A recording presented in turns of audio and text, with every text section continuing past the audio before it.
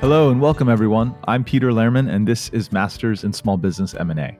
This show is an ongoing exploration into the vast and undercovered world of small business M&A, where we interview both the proven and the emerging owners, operators, investors, and advisors whose strategies and methods for transaction success have been put to the test. The show aims to surface the nuanced intricacies, the key ingredients, and the important factors that can improve your decision-making in your own journey in the world of small business M&A.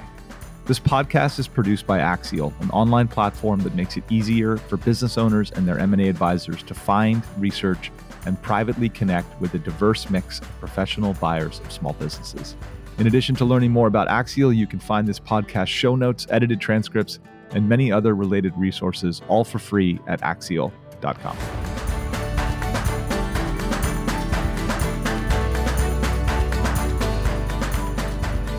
Peter Lehrman is the CEO of Axial. All opinions expressed by Peter and podcast guests do not reflect the views or opinions of Axial. This podcast is for informational purposes only and should not be relied upon as a basis for investment decisions. Podcast guests may have ongoing client relationships with Axial. Hey everybody, it's Peter Lehrman. Welcome back to Masters in Small Business M&A. It's a podcast that I've been producing for the last about year and a half. I'm super happy to have Brad Smith joining me today. Brad Smith is one of the founders of an investment bank down in Texas, Vertes Advisors. They're focused 100% on the healthcare category, and we're looking forward to diving in on all things healthcare as well as Brad's personal career. So Brad, thanks for coming on the show and giving me your time. Really appreciate it. It's great to have you here. Yeah, thanks for having me. So there's a lot of places to go. As we talked about offline, I think we may ultimately decide to do two recordings. Today, I want to get started with your transition from employee to CEO at the DME healthcare business. Let's start there. Tell us a little bit about just the transition from employee to partner and then from partner to CEO. And just take us back a little bit in time here. Just give the audience a little bit of placement for this. But we'll start there and then we'll move forward from there. Okay, easy enough. So kind of the bygone era of, I think it was 1999. I was in school at Stephen F. Austin. You know where that is by chance, Peter? Have you heard of Stephen F. Austin before? I don't know where it is, but I've heard of it. It's in the piney woods of Nacogdoches, Texas. Deep East Texas, just a little ways above Houston. I was on, probably my 7th year of college and maybe 8th perhaps. And I was working for a durable medical equipment provider that one of my old roommates had started years and years ago. And I was doing deliveries and we were primarily focused in mobility. And I took it A because I needed a job, but B, I really started enjoying it because as a poor college student, you're delivering mobility and different devices to elderly individuals who I could somehow, as a poor college student, time just right to be delivering them right close to dinner time. So somehow I could easily get my way in to have a home cooked meal with most of my deliveries. So it was very self-serving, but it actually, you got to eat, right? And I really got to enjoy spending time with these elderly patients, and I didn't like what I started doing. And so when I finished school, I went to him and said, "Hey, I like what you're doing. I know I understand the concept of it and everything. I want to open up a location with you." I'd actually saved a couple bucks and I was able to borrow some money from my grandfather. And then I actually had a couple credit cards. And so I, like any kid, started a location with him in Tyler, Texas, and maxed out my credit cards and borrowed some money, which I actually did pay back. And I got a location going from scratch up in Tyler, Texas. And then after running it for, not too long of a period, I wound up realizing that my business partner didn't provide any help, didn't really know, and didn't know what he was doing. And so I was able to buy him out and then converted into what we called actually Lone Star Scooters at the time. And it took off right away. Had a lot of success. Fortunately, unfortunately, how you want to look at it from the start. And then I started, so I got that on my belt and said, I'm going to start franchising these. So I got a old school UFOC and started franchising and created a couple franchises in Texas, Oklahoma, and a few other states. And ultimately realized that franchising wasn't a good avenue. And but I kept opening up locations on my own. So I found myself, maybe in around 2004 with about 6, 7 locations, something like that. And then I opened up de novo and operating these. I kept thinking, God, there's got to be an easier way to to grow a business than find a market and then just start everything from scratch. And about that same time, a gentleman in Tyler, a respiratory therapist who had a respiratory practice, naturally, came to me and said, "Hey, I'm looking to exit. We'd be interested in buying it." And so I said, "Sure, let me look into it." And I wound up acquiring his business for a decent amount of money. And ultimately, it turned out to be extremely accretive. They were firmly in respiratory. We were primarily doing mobility. And I was able to capture that, learn what this gentleman was doing, learn how he took care of patients in the clinical side of it. And I implemented it in all my other locations. So it was this outstanding hit that was just really creative for the whole business. And so I decided I need to grow this way. I need to stop growing organically, and I just need to grow through acquisition. My problem was I just needed money. And so at that time, private equity wasn't what it is today. And I actually went out and found a private equity and did a recapitalization of the equity structure of the business. How big was the business before you recapitalized it? Like how many people were part of the business before you started making acquisitions and before the private equity chapter? Just give us a sense for like what was the size of the organization and who was involved other than you? Well, we started at bootstrap. And so, it was just me to begin with. By the time we did the recap, I want to say there was around maybe 30, 40 employees, somewhere around there. Revenue, we weren't that big. We were maybe 5, 6, 7 million, maybe. When you say it was just you, that's after you'd bought out your partner? Or are you talking about just because it sounds like you used your own money to set up the first location, even though you were partners with that original employer of yours? Like you used the credit cards to set up your own location, or you used the credit cards to buy your way into the original corporation that he'd set up? I used the capital I had saved and borrowed and the credit cards, which, by the way, I don't know if you know this, you don't have to pay those back. They don't mind. But yeah, I used, he came up with, I can't remember what it was, maybe $30,000 or $40,000 each was something along the lines. And he came up with his half and I came up with my half. And that's how we started it. And so you guys split 50-50 on the new location and he continued to own 100% of his original business? Mm-hmm. That's correct. Oh, okay. Got it. And then as you expanded the locations from your location and his location to the next set of incremental locations, and you were doing that on a de novo basis, were you guys both buying into those or were those incremental ones just yours? That was just mine. At that point, I had bought him out and he had all kinds of other issues and other things going on and he wasn't unfortunately, he wasn't any help in the business itself. Got it. But he gave you your first opportunity, right? Well, that's not my first, but yeah. So yeah, I had other businesses, but yeah, he showed me a new kind of style of business. So yeah, you learn from everything. So. And the original acquisition of the respiratory business, that was in the same town of your first location that you'd created, right? In Tyler, Texas, right? Have you ever been? That was was that a chance encounter with that entrepreneur, or was that someone you'd met in the trade over the course of time? Kind of a chance encounter. That's usually the way it seems to work out. Is always kind of seems to be chance encounters. But yeah, just someone I maybe had met before, but just going through. I think it was a Chamber of Commerce, maybe they had a social or a function, and you just kind of run into people and meet people. And I had therapists and practitioners working for me at the time and said, "Hey, you need to meet this gentleman." Yeah, just by chance. At some point, you became a 30, 40 employee organization with $5 to $6 million of revenue, having started out with just your location and then your original partner's location. Tell us just a little bit about that expansion before the private equity transaction, which we'll get to probably next. I mean, I know this is 20 plus years ago, or at least 15 plus years ago, but do you remember any meaningful moments along the way there in terms of key recruits or people that you brought into the organization that allowed you to go from kind of just you and your original partner to 40 employees, or what? Just how did the organization develop and go from just you to 40 employees? What are some milestones? I don't think there's any one significant. It's more of a microcosm of multiple things. I think part of it is you kind of look back and right after college, you don't have any kids, you don't have a wife. There's just yourself to kind of depend on and that energy that I remember when I first started. One of the things that kind of stuck with me is I set my alarm to wake up at whatever time in the morning to get up and get a good start to the day. And I'd always wake up before my alarm and go, "Oh crap, I don't have any money. I don't have anything going on. I need to get my ass to work. Sorry for the language. But I just, it was one of those that it just, you kind of motivated yourself to sit down and do that. And I think it was just being young and kind of the world's your oyster. So anything could happen. And so it was kind of a love of labor of doing that and being active, what you can create. The sky's the limit. And did you find yourself having outgrown that strategy when you had 30 or 40 employees, or was that you had 30 people calling you and asking you what to do next? How did that work for you, Brad? How do you think it worked? That wears you down.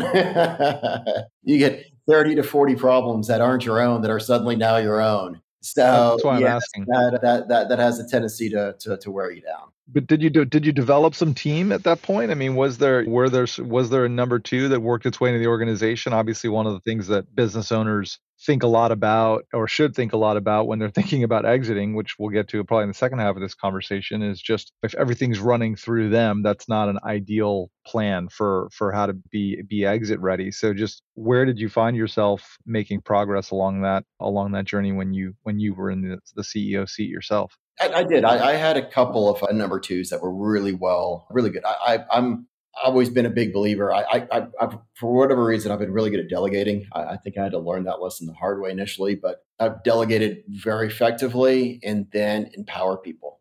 I do that here. I've always done that. Empower people to make their own decisions, make their own mistakes. In fact, I applaud people a lot of times when they make mistakes. I've told everybody in my organization, I'd rather you ask for forgiveness than permission. I want people to just go out and accomplish, do things on their own. I've been a big believer in entrepreneurs, of people that can sit down within an organization and facilitate change and do stuff. So if you can empower people, it makes a world of difference. And honestly, I've never been, not an effort to try to be like the cool boss, but the boss that, hey, let's look at outcomes as opposed to look at hours you put in, especially when it comes to sales folks. And if they can get the sales output that I'm looking for, or that they're tasked to achieve, and they can do it in 2 hours a month or 2 hours a week versus 40 hours a week, well, good for them. I want outcomes, not hours. So with the acquisition you made, the respiratory acquisition, was that acquisition number one in your life that you had? Yes, actually it was. That was my first acquisition I had made. Actually, I sold a business when I was 18. So that was the first time for me to sell a business. But my first acquisition was when I was at Lone Star. And it sounds like that first acquisition was a very successful one and gave you the confidence to move in that direction. Tell me what was better about acquiring DME related healthcare businesses versus doing it de novo? Like what made it so much better to pursue an inorganic strategy of acquisition and growth than to do de novo build outs? Well, there's two primary critical factors in it. One is I was doing growth. I was just growing de novo. And so we had a strategy of, all right, let's look at the senior population of this town. Let's dive into the demographics. Let's dive into the city of it and what impact we think we can make. And then we'd come up with some formulaic and overlay that with quantitative research of how we can justify certain things. And it'd work out great sometimes, and other times it wouldn't work out so good. And the acquisition was game changing because you could look at, hey, here's what the company's going to look like a year from now. We know because we have 3 years of historical financials. We have 3 years of knowing that these patients are on service, and we knew what we're getting into. And so, yes, it was expensive, but at the same time, we knew exactly what we were getting, and we put in mechanisms to guarantee that we were going to get that. And it worked out beautifully because it was a certain outcome. And that was just from doing it organically over and over again. That was the biggest game changers. You knew the outcome before you started. Yeah, there was obviously some variables you didn't know, but it was so much safer, easier, and ultimately cheaper this way around. And then the second thing that really impacted is it was an adjacent space. As I mentioned before, we were just focused in mobility. And this was opening up the respiratory door for us. So all we had to do was update some licenses and our Medicare 855S form and a few other things like that. And then have the clinical licenses updated. But after that, it opened up a whole new field for us and said, well, hey, we're doing mobility, we're doing respiratory. What else can we be doing now? It deepened our bench significantly. Well, a lot of people don't, I think, necessarily have like such an unequivocally positive experience doing all these acquisitions. Was there something that you attribute? Just like sometimes I think there's a lot of folks that some acquisitions are really successful and others are much more challenging. And it sounds like you had a different experience than that. Is there anything that you attribute that to? Oh, don't get me wrong. I've had negative acquisitions.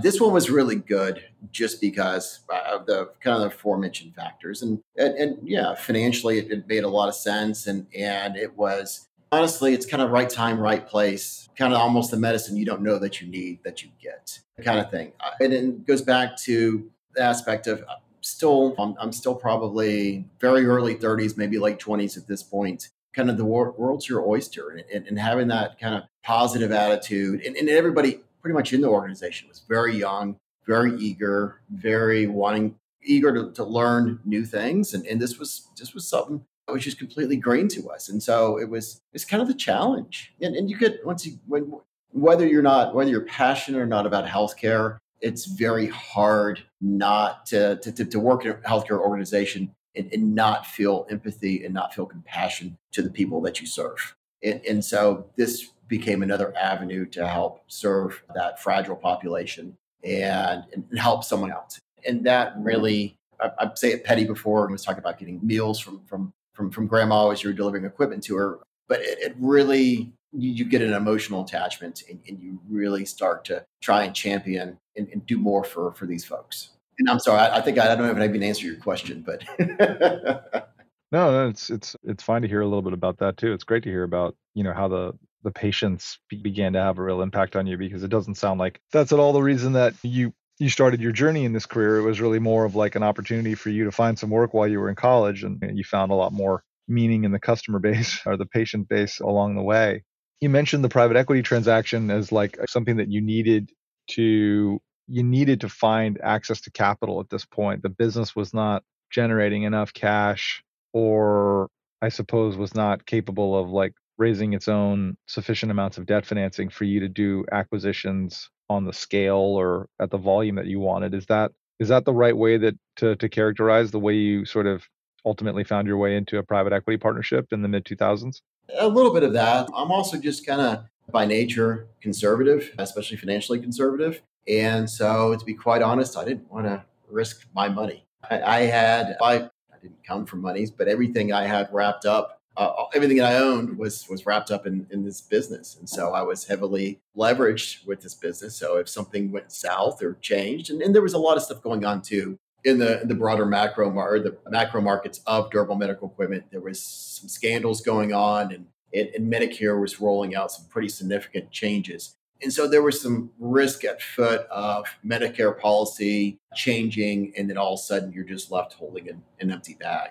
And so that was probably more of a driver than anything else to say, you know what, let's take some chips off the table and let's branch out and look at these other kind of post-acute care therapies that we can provide for folks and how they blend together with everything, and then take that approach. And that's, I mean, ultimately what we did is I got in and I also kind of recognized the need in myself too, to like, and I couldn't contextualize it. I can now of, look, I was still running a very mom and pop business. And it was my naivety of not knowing it. And I was like, I know I need to be institutionalized. I take a more of an institutional approach. But I didn't know what I didn't know. And I knew I needed something more. And when this group approached me, it happened to be kind of really the right fit. The gentleman who ran the private equity, and he was a lead investor on it. He was a former CEO of PharMerica. His name's Dr. Bob Dellabella, and he was basically helped guide me through a lot of stuff, and was a mentor for lack of a better word, chairman of the board for the organization. And what was great about it is, like I said, he was former PharMerica CEO. He'd taken them from, I think, around like a quarter a share to $10 a share back in the 90s. So he really knew how to grow a business and grow it effectively. And to have someone like that I could lean on and say, hey, here's the situations where I'm going. What do you think about this? What's your guidance? And it gave me a new way to approach businesses and new thoughts around really what I needed as a young entrepreneur. So he was the lead private equity partner that you partnered with in the mid 2000s to begin growing through acquisition on a repetitive basis. And he found you, or you found him? Honestly, I don't remember how it happened. I honestly don't remember. There was, I know he had a couple other portfolio companies, Quantum, BGS Pharmacy Partners, and a few others. And I think one of the other companies, the sales guy, I believe, Owen Larson, I connected with him, and then he connected me with Bob. I think that's how it happened. Again, this is 2004, so it's close to 20 years ago. It sounds like it was like a really important mentorship relationship, that emerged between you and was he the founder of this private equity firm? And private equity is probably a little bit more loosely formed because this is 2004. So private equity is not what it is nowadays. Yes, I mean, he was the principal of it. There were several other people involved. They had multiple portfolio companies that were primarily wrapped around pharmacies. But yeah, he was the lead. So he had a team around him. And that's really, I learned a lot from him. You don't hear too many sort of like, I guess, mentorship stories in the world of private equity. It seems to be a little bit more of an arm's length relationship between the operators and the private equity investors. That sounds like a really great partnership that you actually enjoyed there, and one that doesn't necessarily come along all the time. And to be fair, I say private equity. It's not committed capital. They're not SEC sanctioned. Like it's more of operated more like a family office. So they had multiple platform companies. I don't think they didn't have a committed capital. They could go out and get the capital on an as needed basis. So it wasn't like someone that you see more nowadays. And this is also, once again, 20 years ago. So private equities really reformed a lot in the last 2 decades. How do you feel like private equity has reformed or changed or improved or worsened over the last 20 years? What are your observations of it, having been on the CEO side of it and now at Vertess? Kind of to your point, it's a little bit more hands off, I would say. Well, once again, it depends on the firm. There's so many different firms out there, and there's so many different approaches. And for better or worse, there's 15, 20,000 unique ones out there where previously there used to not be nowhere near that number. And it's certain, and it's so funny. Certain ones, they're very much so hands-on, and you see a lot of involvement and knowledge and value add to it. Where others, you don't see that they're really relying on that entrepreneur to become the expert operator in doing that. And I would say that's kind of a shortcoming to an extent. And something that's not really fully realized is how much private equity need operators, because traditionally they're not operators. They don't know the intricacies of an industry, of a business, and they're looking at it from a high level, and they're finance professionals. And so it really is a symbiotic relationship, whereas private equity is really good at raising capital. They're really good at execution of acquisitions and strategy, but they need those operators. And so I think as you see more of them, a better way to really distinguish is these guys that are a lot more hands-on. And coincidentally, we've done, I think just this year, we've done so far 2 acquisitions with search funds, whom I really, really enjoy working with. And there's obviously some terrible ones out there, but there's also some really great ones out there. And these search funds, and just so hands-on and so passionate, because typically they are younger guys and gals that they're at that stage right there that anything can happen and the world's their oyster, which is, I love it. I love that enthusiasm. Yeah, maybe we can spend a little more time talking about search funds as part of just talking a little bit about Vertess and the work that you're doing with healthcare businesses. I think before we spend time on your current career advising CEOs in the seat of an investment banker and M&A advisor, I remember from our conversation a week or two ago, you all ended up deciding to sell the DME business that you had developed and that you'd grown through acquisition. You ended up deciding to sell it in pieces, if I'm not mistaken. And usually the play for small businesses that grow through acquisition is you buy the business, you improve some elements of it from an operational perspective and an organic perspective. You lay a foundation upon which to make acquisitions and start growing the business through some tuck-ins, and you continue to try and hope for organic growth in addition to add on acquisitions. And ultimately you can consolidate the EBITDA of the business and consolidate some of the operations of the business and ultimately sell it as a substantially larger platform business to some form of acquirer who's further and further up the food chain. And yes.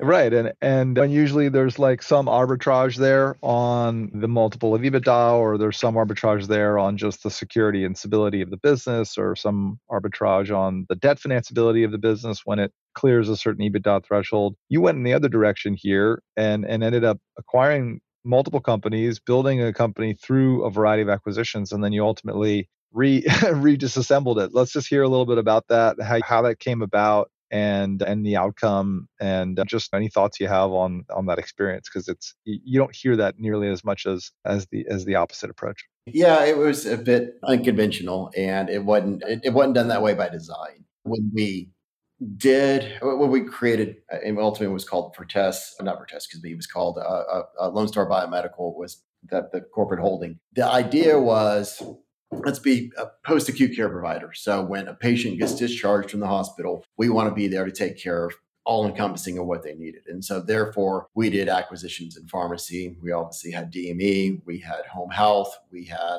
skilled and unskilled. We had a sleep lab. We had essentially all these kind of post-acute care in the home. We're going to take care of you strategy. And so truly, they were, yes, integrated, but at the same time, they're very distinct different lines of business. And so in 2008, when we transacted, ultimately we had some bad news for some Medicare regulation that was coming down the pike. And it was ultimately Medicare competitive bidding.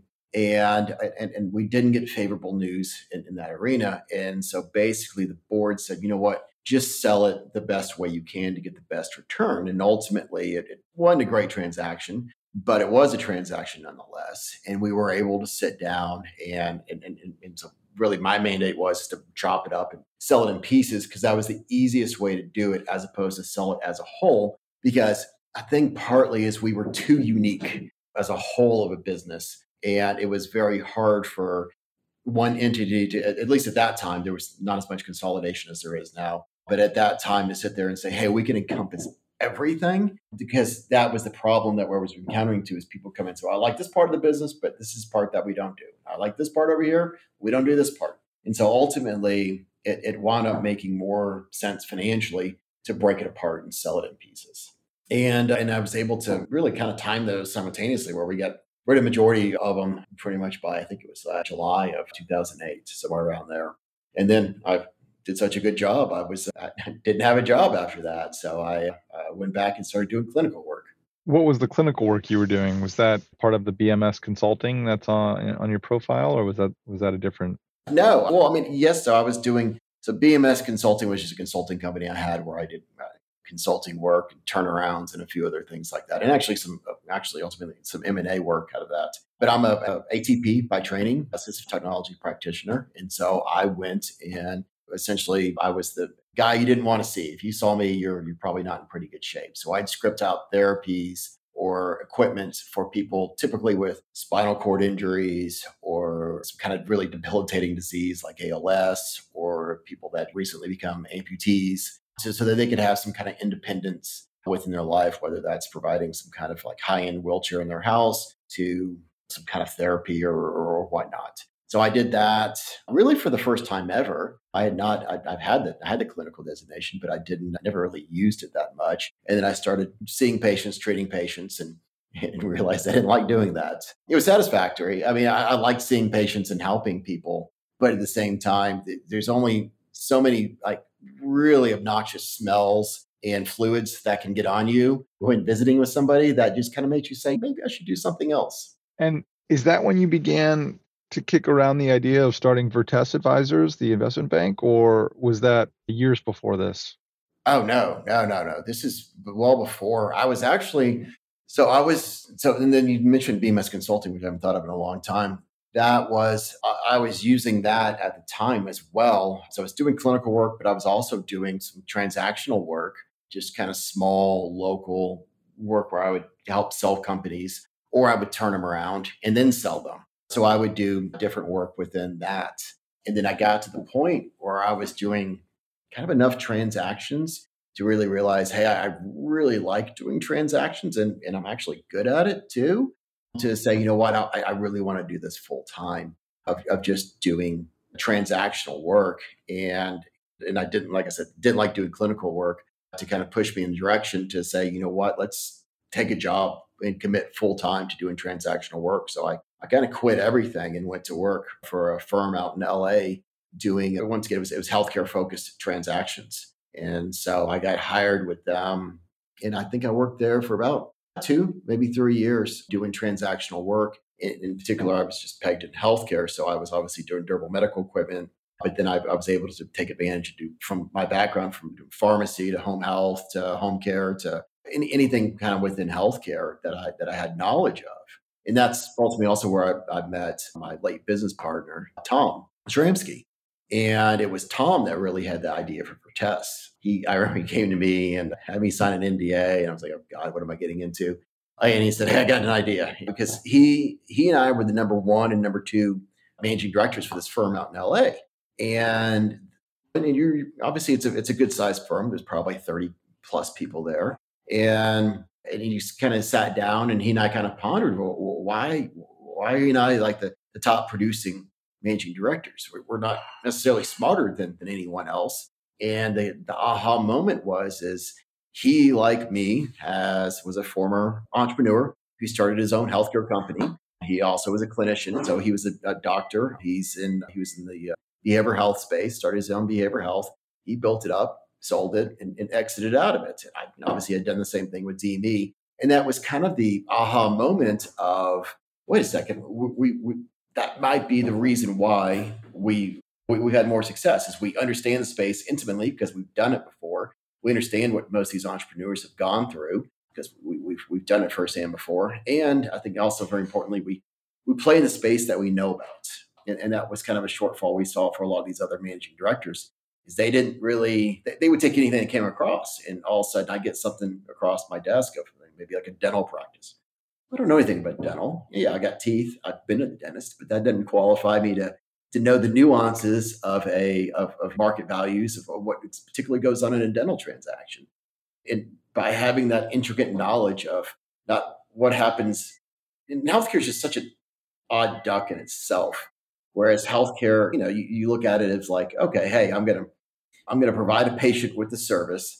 And then from there, but prior to providing that patient service, I have to get a whole bunch of documentation, justify it, get some kind of pre-approval, then provide the service, then go off and bill for that service.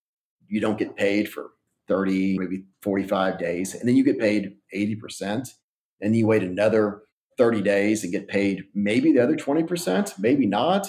Then you have to go after the patient after that for 60 days. And it's such a convoluted, weird, unusual system that there's a lot to know and understand. And then by the time you explain that, it's like, well, who on earth wants to get in healthcare? So anyways, I'll digress on that, but kind of knowing that and that pain that these entrepreneurs have gone through, I think really gave us that aha moment of, hey, we need to focus on what we know, and we can add value to that as opposed to trying to be all things to all people. Let's just focus on what we know and do a good job at that. And so Vertess was born, and Vertess continues to stay true to this model where the managing directors are all ex-CEO business owners from the healthcare category. Is that right? That's correct. So really for managing director, they have to have kind of really one of the three. A lot have all three, but they have to be a former operator or entrepreneur or clinician. And then everyone focuses in really what they know. And there's obviously a lot of overlap in different verticals in different areas. But, I think that's something that a lot of firms are really short-sighted with, is come out with clinical research, like a CRO. And, oh, hey, I can take that on. Well, what do you know about clinical research? Well, I know the theory behind it, how it works, and kind of pragmality of it. But really, you don't know the nuance of it. And that's, I think, how we separate ourselves. And we separate ourselves by adding value because we know the nuance. And especially if you're doing, say, a private equity recap, you're educating this private equity probably more so, if not at least as much, as that entrepreneur, and having to explain that of what happens in the day-to-day from a clinical level to an operational level to a billing level to compliance to everything else. It's so convoluted, and there's really, especially in healthcare, there's nothing straightforward. There never is. For better or worse, that's just how we've set up the healthcare system. Let's spend a little bit of time talking about healthcare with an eye towards like healthcare through the lens of either investors and or operators. I mean, maybe we'll just start with what is exciting for you in healthcare right now? What are you spending time learning about? Where are you spending your time within healthcare right now, either as an advisor or otherwise? Just what's interesting to Brad Smith in the world of healthcare today? Honestly, I kind of COVID really changed the landscape of healthcare. It for the good. It's one of the few good things that came out of COVID is how we, as the U.S. or healthcare system, and as far as and also internationally as well, COVID really advanced everything in the future. So telehealth, the metrics by which certain things are gauged. So everything just fast forwarded 10 years in the future, and that was really exciting. At least for me it was. But really, kind of what excites me now is there's all these startups that actually have capital that didn't have capital before. And we're getting this level of innovation in technology that we never had. And so I'm part of an angels investment group here in Fort Worth. And it's probably half, not two-thirds of what we see is healthcare focused startups. And it's just fascinating because traditionally you'd have to be a big Johnson and Johnson and have a big R&D team to go off and study a molecule, study something nuanced and new. And now these entrepreneurs are getting funded and getting capital to actually go out and solve problems that they're encountering in their own space and learn new things. So it's a whole other dynamic. And I think it's really, and what it has, it's advanced healthcare just across the board in numerous avenues. And I think in the next 10, 20 years, we're going to see just countless advances in the way we treat the body, we treat the mind, and it's more of a whole body approach. I love those just aspects of it. And I also love the aspects now that people are really recognizing, look, let's make people comfortable in their own environment. Home care is something I've been passionate about for a long time. And it's something that I think that really a lot of people are waking up to say, acute care it has its place, but that's not a long-term sustainable approach. If we can provide good quality care in the home, it's going to get people better qualities of life and better outcomes for a longer period of time. Are there certain businesses that you've been following or certain sort of subspecialties or subcategories of healthcare? I definitely pick up on your enthusiasm for just like the overall pace of innovation and capital that's going into healthcare, but are there specific places or businesses that are exciting to you and or specific categories where there's a lot of interesting change? Yeah, I mean, I like the newer, like the fragmented markets, and I say that kind of tongue in cheek, excuse me. And I like the fragmented markets because they're so fraught with innovation. So like dental's one, where it's just kind of it's kind of almost like the Wild West. Derm's a little bit something like that too. Certain markets are really consolidated, like complex rehab, where I came out of. It's very consolidated. There's not a lot of change and new approach and innovation happening. And that's because it's just been so consolidated over the years. So I like the stuff where it's that the blue sky, the sky's the limit. And quite honestly, you hear a lot in the news about private equity and the possible negative impacts that private equity's had. I kind of see it the other way around. Private equity's really streamlined a lot of these businesses, made them much more efficient, made them much more profitable, and as a result, has brought a lot better care to a lot of the different scenarios. And I'm sure there's bad stories out there too. There's good. It's always good with the bad and bad with the good. But I think that private equity involvement and continued involvement will help and has previously helped advance just healthcare in general because it's supplied it with so much capital. Has it reaped huge rewards out of it? Yeah, absolutely. But at the same time, it's prompted innovation and people to take risks that they wouldn't have normally taken as a business owner or as an entrepreneur or it's just as a clinician. To sit down and say, well, hey, why don't I try this therapy that may or may not work? And all of a sudden you're getting these outliers. And that's just kind of neat to sit down and say, hey, just because we've done this approach for the past 50 years, that doesn't make it right. So let's think about this. And maybe there's something different we haven't tried before. And let's tap into that. And having capital that private equity can provide can be liberating to try new and aggressive therapies and approaches to other avenues of healthcare. Are you advising in the dental category right now through Vertes? Unfortunately not. So I don't know enough about dental to feel confident to doing it myself. I run the perimeter in sleep, like oral appliance, yes, because we have some experience within that with PAP therapy, invasive, non-invasive sleep therapy. But I kind of back to our guiding principle. We want to have someone who's preferably been a dentist, had their own dental practice, and gone through an acquisition, because it makes such a big difference of having that intricate knowledge of seen it, done it before. And unfortunately, no one from my team has that. So we haven't done a dental practice or transacted anything dental because of that. And we've had some opportunities, and quite honestly, we've sent those over to folks that we know that can do a good job with that practice. It's, once again, there's so much in the nuance in the market terms and everything else. I'd love to talk a little bit about how you guys assess business owners who you're going to potentially represent in a sale transaction. We were talking about this before, pushing record. Obviously, when business owners are thinking about exiting their business, they're ultimately going to talk to a set of advisors that they might get referred to, or that they might research and find out about, or maybe they get an introduction from their lawyer or a wealth manager, whatever the sort of channels by which they ultimately get in touch with potential advisors. And sometimes they're doing this way in advance of a transaction and they're biding their time. And other times it's a little bit more of like a shotgun. All of a sudden they've decided they want to sell the business for either good reasons or bad reasons or personal reasons, whatever. I'm just curious to hear a little bit about, you've been running Vertesse now as one of the founding partners and now as a managing director working with businesses for almost 10 years now. What have you learned about the kinds of business owners that you and the team at Vertesse want to try and compete to represent? Like what are the traits of those business owners, or the traits of those businesses, or what are the things that you guys are trying to lock in on that make you feel good about spending your time going on a 12-month, 18-month, maybe even 24-month journey from Let's start hope to finish? less. Yeah.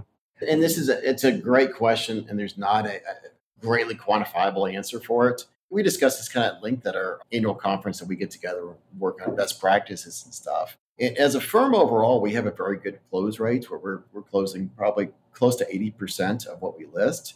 But at any given time, we can't bind an owner into selling. And there's no scenario in which would be plausible, but you could. So it's you have to find that owner that's truly ready and willing to transact. And so we've really kind of racked our brains to try and figure out, what are those qualities? And in some stuff you look for, or at least that we look for, is, hey, an owner that's really ready for whatever that next step is, whether that's a retirement or whether that's moving on to another project, or really hit we had one we transacted earlier this year that it was a gentleman and his sister, and they built this business up to it's a $25 million revenue business. I said, we've just taken this as far as we can get it. We need someone else to really we can pass the baton to and take it to the next level. And he truly meant it. And that's always the hard part, is finding someone that kind of truly means to do that. And that was actually, we wound up selling to a search fund for that one individual. So they were able to stay on with a minor role and keep going forward. So we do a couple things. One thing that we do really for us is we do valuations. And a lot of times we'll charge for valuations, but if someone's serious about coming on with us, we'll waive the fee and do a valuation. And ultimately that valuation is for that managing director more so than it is that potential client. I want to know that when we go through and start getting in the numbers and go into detail of everything, people start talking and you really start getting their motivations, what's really irking them, because everyone's a seller at the right price. But we want to sit down and say, look, if we take this to market, here's what we think it's going to transact for. And here's the nuances behind it. What type of buyer it's going to be, what type of the structure is going to be, all those little details. And I want to hear from them that this is their expectations, that we're meeting that's going to be satisfactory. So that's kind of the first line right there, is let's pass that threshold. But really, it kind of boils back down to, are they truly ready? And there's, once again, it's more of a gut feeling to kind of figure that out. I knew that. And then the other thing that I guess we had really identified is, are they willing to listen? And are they willing to do what you tell them to do? Because we do this all day, every day. I still love it. I still get a kick out of it. It's still fun to negotiate stuff. But it's a lot more fun when someone really buys in 100% of what you're saying, and they will do exactly that. Because I know the little tricks that sit down and cause these buyers to just eat out of your hands. And if they're willing to really go all in and listen to you and do what you say for them to do, it makes these transactions be just that much more fun. And then you can achieve these just crazy outcomes. We had one, not this December, but the December before that we transacted, and we got a 17 and a half times EBITDA. And it was so much fun because it just got out of control as far as like dollar wise, very fast. But it was because they really bought in and they listened to what I was telling them to do. And when you get into stuff like that, it's kind of defying rules. And that's I always like to be on the outlier. If I can find something that I can be outside the norm and do something that's really neat, and it's set these guys up for life with what they exited with. But it was just fun getting outside the market norms and doing unique things. So I think kind of the big factor is if they will listen. And it's kind of sad that the amount of companies out there that you see with they're doing well, they're 50 million in revenue, and these owners just surround themselves with yes men. And whatever they say, they have a whole team run and say, oh, that's a great idea. Let's do that. And I'm usually the first to point out that's a terrible idea. Don't ever do that under any circumstance. But what are some bad ideas that are popular? Oh, crap. I don't know. I'm trying to think right now coming to mind. You always hear these people inevitably when I'm going to transact, and people always sit there and say, well, I know who's going to buy us. I know exactly why. And I've yet to ever have that work out. People always say, just go to this one particular buyer. They're going to buy us to the perfect fit. And inevitably, I will include them obviously in the process. But I've never, ever, knock on wood, once had that ever work out where that one right buyer is going to buy them. Because, and that goes back to people don't know what's going on in these buyers, in particular strategic buyers, what's happening within the business at any given time. But they'll just sit down and, hey, use this strategy. And I love kind of laying out strategy and approach and tell them to do something, and they just do the exact opposite. So that has a tendency to happen. What do you see, Brad, in the way of like, what is the CEO or the owner's involvement in the transaction process when it's a Vertest deal? So if you guys are running a deal, what do you guys tend to involve the CEO in or the business owner in? And like what role are they playing, and what role are you all playing? And just where are you advising them, but they're the one sort of across the table having the conversations that need to happen? Or where are you guys in that role? I'm just curious to sort of how you describe what you want out of the owners in a process that you're running versus what you're going to put on yourselves to execute on their behalf. That's a good question. I mean, we're the heavy lift. So we're going to be the ones doing the majority of the work and everything. And honestly, it depends greatly on the outcome they're looking for.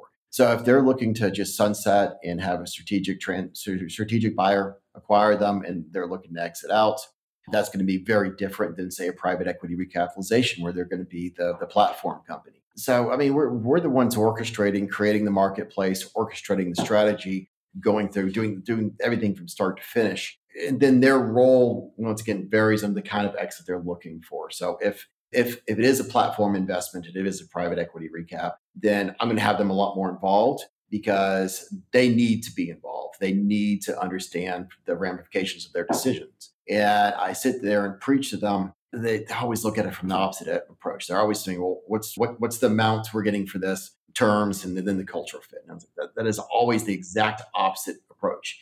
You need to have the right cultural fit, because if you have the right cultural fit, the right minds that think alike, that get along, that add to each other, 1 + 1 = 3, then you can achieve pretty much anything at that point and overcome any obstacle. The second most important thing is terms. You got to have terms will absolutely make or break a deal.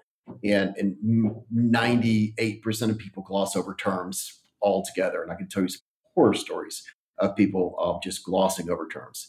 And then finally, third is price. Price should be it's always everyone's top thing they're worried about, but it should be the third most important thing that they're concerned about.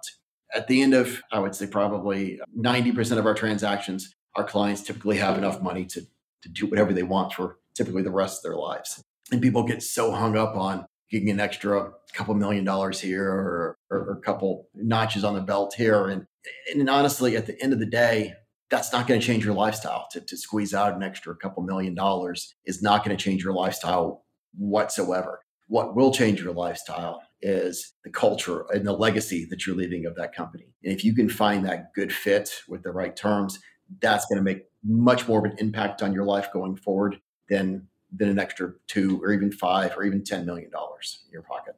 Do you feel like that message lands with your clients once you've had a chance to sit down with them, or do you feel like sometimes it lands and sometimes you can't get them there? Sometimes I hope it does. I seem to preach that a lot, and maybe half the time it lands, other half the time it doesn't. I think half of them are saying, "Oh, that's nice. I still want top dollar," which obviously we want too. But from being and going through it, coming out the other side, at the end of the day, the quality of life is much more important. If you're happy with where you are or where you're going, that's worth more than money. Can you talk a little bit about culture assessment and assessing and selecting for culture fit? I'm sure that some of this is a little bit abstract, and there's obviously whatever that feeling is in your gut. But what have you put together for your clients in the realm of culture fit, as given how important you believe it is and how much you try and persuade your clients to prioritize it at the top? Yeah, I mean, you're right. It's a lot more nuanced and it's a lot more just kind of feeling in your gut. But what I really encourage them is everyone brings money to the table. That's what an acquisition is. They're bringing capital to the table. So just try and take that off and look at what else can they provide. And that's a question I usually pepper my clients with questions to say, hey, ask these questions. And what does day one look like? What does day 100 look like? What is your philosophy with this and that? But really, and I think you learn more about asking off the cuff questions and seeing how people react to it. So you want someone that ultimately, once again, the magic formula is 1 + 1 = 3. If you can sit down and find a partner that can see your business and from a different angle, they're going to come up with different solutions than you come up with, which is very powerful. Whether they're right solutions or wrong solutions, at least it gives you a different angle to look at an issue, because there's always going to be issues. But if you can look at it from a different perspective, you might have a different appreciation for it, and you might have a different solution that you're not even thinking about. And that's so powerful. Some of my favorite acquisitions we've done are these adjacent providers. So you have someone that's just in home health, and then a durable medical equipment provider acquires them, or health IT acquires them. And so that's someone that comes from a completely different background, completely different perspective, and they see it for something completely different. And that's what's really, I think that's what's really neat, is when you start seeing those, and that's what really starts to create true value is when you approach it from a different angle. But yeah, it's hard to find that. Honestly, the best way is to kind of old fashioned, to go have a beer. You really get to know someone after they get a drink or two in them. They're a lot more forthcoming, and you want to see what they're thinking, where they can add value. And there's also the quantifiable ways, I guess we will say, that we have learned in the past. Is we ran a process with this one group out of Florida. Management meetings, everybody just clicked. All the owners of this firm clicked. The owners of all the private equity clicked. And all the private equity was just healthcare-focused practices. They all had committed capital. They all had great board C-suite leaders. They checked every box. And my client was like, how do we pick? Every one of these is the belle of the ball. Everyone's beautiful. And at first, my thought was, well, that's your problem. I got you here. You got a great problem to solve. But then I started thinking more about it, and it kind of dawned on us, let's go look at their LP base. And that was one thing that we found that was just really, really interesting, is that LPs, we pulled the LP base up for each of them and looked at the top, I think it was the top 10 LPs for each of the firms. And obviously there were healthcare focused firms. But the top ones that we found that we went with, ultimately, you looked at the number one investment was, I think, UHC. Number 2 was BCBS. Number 3 was a big hospital system. Number 4 was Aetna. They were all healthcare providers, healthcare insurance providers. And that ultimately really helped weigh the decision when you're trying to stack up essentially what people see now completely apples to apples, was that prevailed. Because at the end of the day, this was a national provider. And one of their biggest issues was getting contracts into all the 50 states that they work in. And it was very powerful, because at the end, the CEO was able to say what he needed to get in Blue Cross Blue Shield of Illinois. he could just pick up the phone and call the CEO of Blue Cross Blue Shield Illinois and say, hey, by the way, you're the largest or one of the largest investors in this business. We'd like to be in network. And that was just such an eye-opening game changer there to just really look at a different way to size up. How does this make sense? I love that approach. I mean, is that part of the standard punch list now on every one of your transactions to examine that? We do definitely take a look at that. That is something that we ask now of everybody. Yes. And getting a beer, when should the CEO or the owner get a beer with these different prospective partners like where in the process is that too late, too early, just right? Depends on the process you're running, but before the LOI, I think it's always a great idea. I know the LOI is non-binding, but it sets the precedence of the entire transaction, and essentially you're getting in bed at that time. Yeah, it's non-binding, but that's, you really need to be on the same page and be of the same mind at that point in time, and have you'll see eye to eye and have that understanding. Let's talk a little bit about the way you think about buyer outreach. You just mentioned just a minute or two ago, like some of the most interesting transactions that you've seen or advised on and led yourself or had someone on your team leading are ones where you have this like heavily adjacent acquirer end up coming out of left field, or it's not necessarily the entity that you would guess. And you also mentioned that a lot of times your clients will say, let's sell it to this firm, like they're definitely the perfect buyer, and never once has that ended up being the clairvoyant forecast that it was laid out to be. So what does that mean for your process? I mean, are you a believer in reaching out to a large number of buyers because of that? How do you think about who you're going to reach out to in the world of buyers? As you said, tens of thousands of private equity firms. There's tons of corporate acquirers. You have search funds in the mix now too, which brings something really interesting and unique to certain transactions. How do you approach how wide or how narrow you go, and what informs the decision that you and your client make on a given transaction for how you approach the market? So it depends on our client. Does it depend on their sensitivity to going wide, or does it depend on something else? Most of the time, it depends on their sensitivity to going wide. There's a lot of folks that are just very secretive. I've had transactions before where he said, 2 buyers. You can go to these guys, and that's it. I'm like, really? So what do you do there? You go to those 2 guys. You do what your client wants. You run a process with those 2 and see what the outcome is that you get. Sometimes it's favorable, sometimes it's not. And that's really their decision. It goes back to the very beginning. So early conversations I have very, very beginning with every client is, what's the outcome you want? What's your motivation for doing this?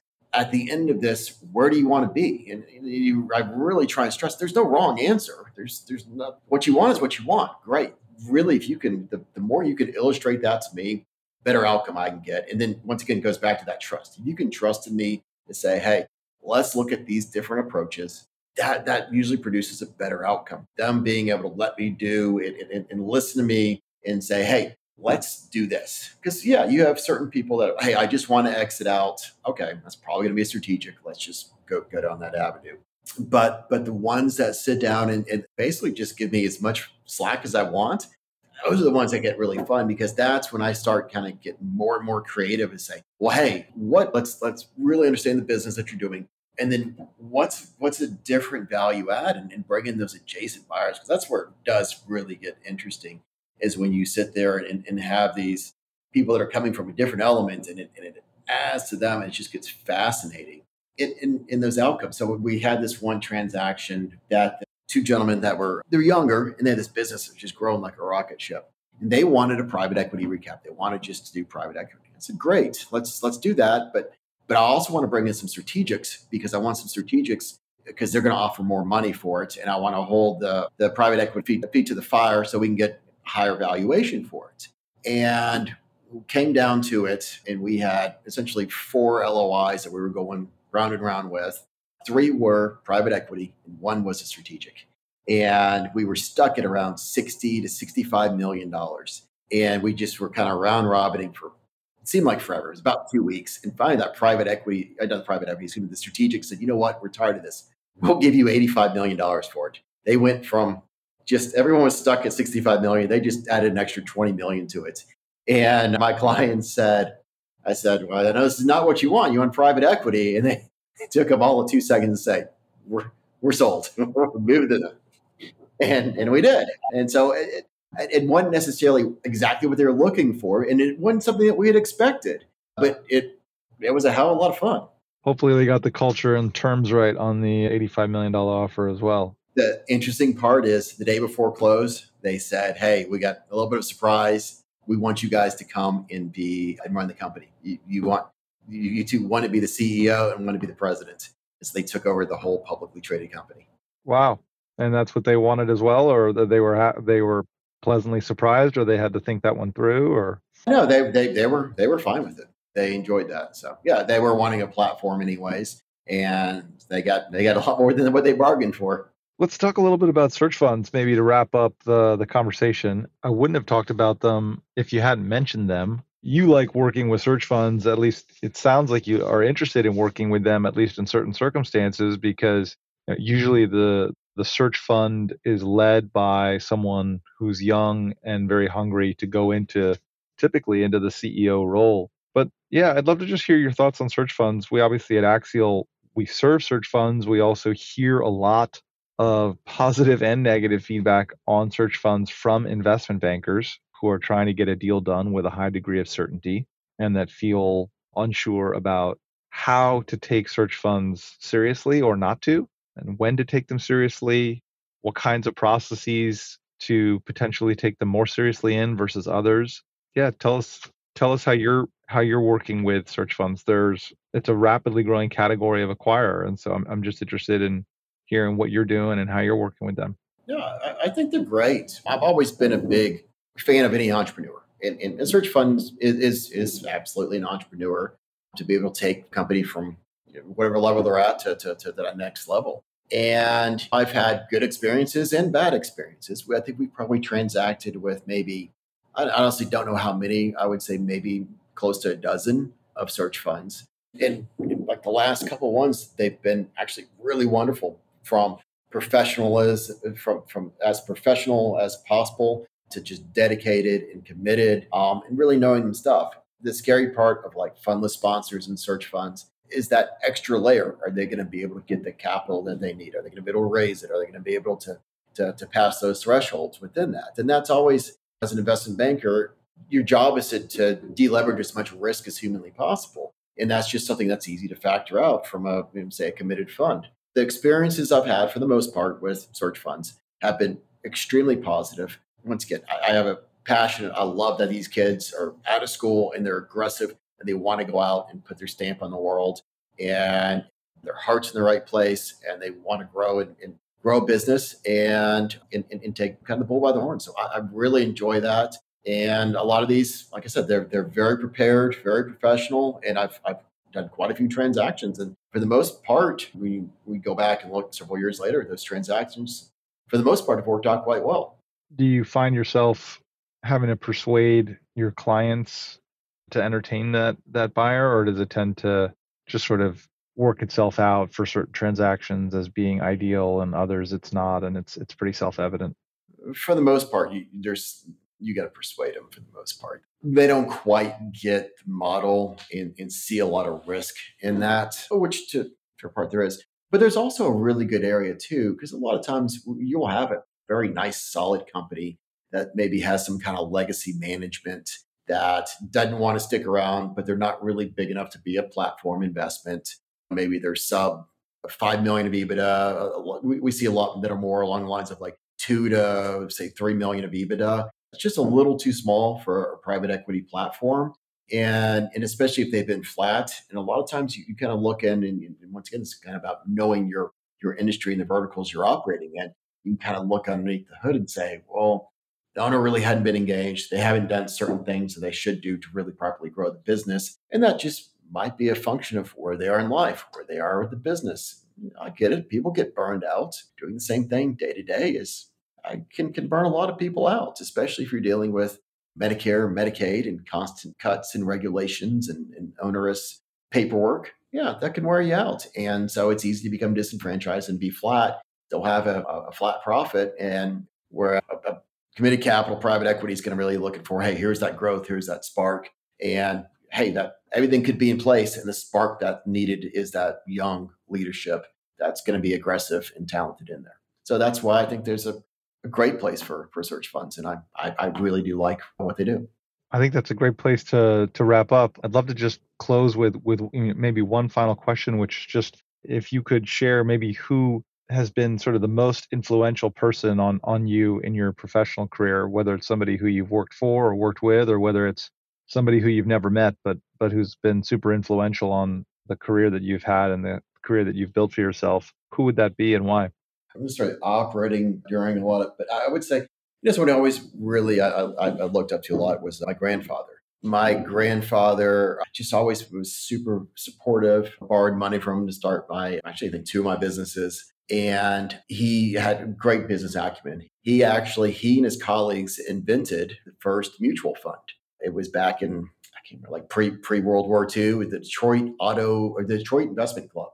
And it was him and his buddies. And I've read a newspaper article from back in the day about how they would take their proverbial beer money and channel some of that away from beer into investing. And they would pool their money together and invest in stocks.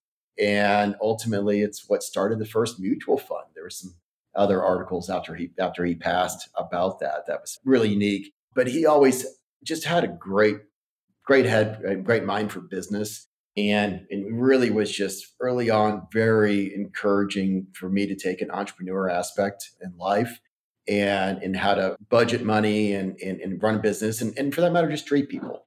Yeah, I think that's probably one of the most important things is just treat people and communicate effectively with them. I love that answer. Brad, thank you so much for about an hour and 15 minutes. And it's just been great to be with you, great to learn about you, and great to learn about Virtess and all of the chapters along the way. Really appreciate your time and looking forward to sharing this episode with all the listeners. So thanks again. Yeah, thank you, Peter. I look forward to get up to New York and seeing you sometime, having a beer with you. Come on up and visit. I'll be here. Sounds good. All right, thanks.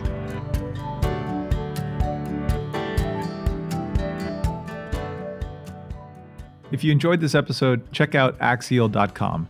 There, you'll find every episode of this podcast, as well as our recorded Axial member roundtables, some downloadable tools for deal makers, Axial's quarterly league table rankings of top small business acquirers and investment banks, and lots of other useful content that we've created over the course of time.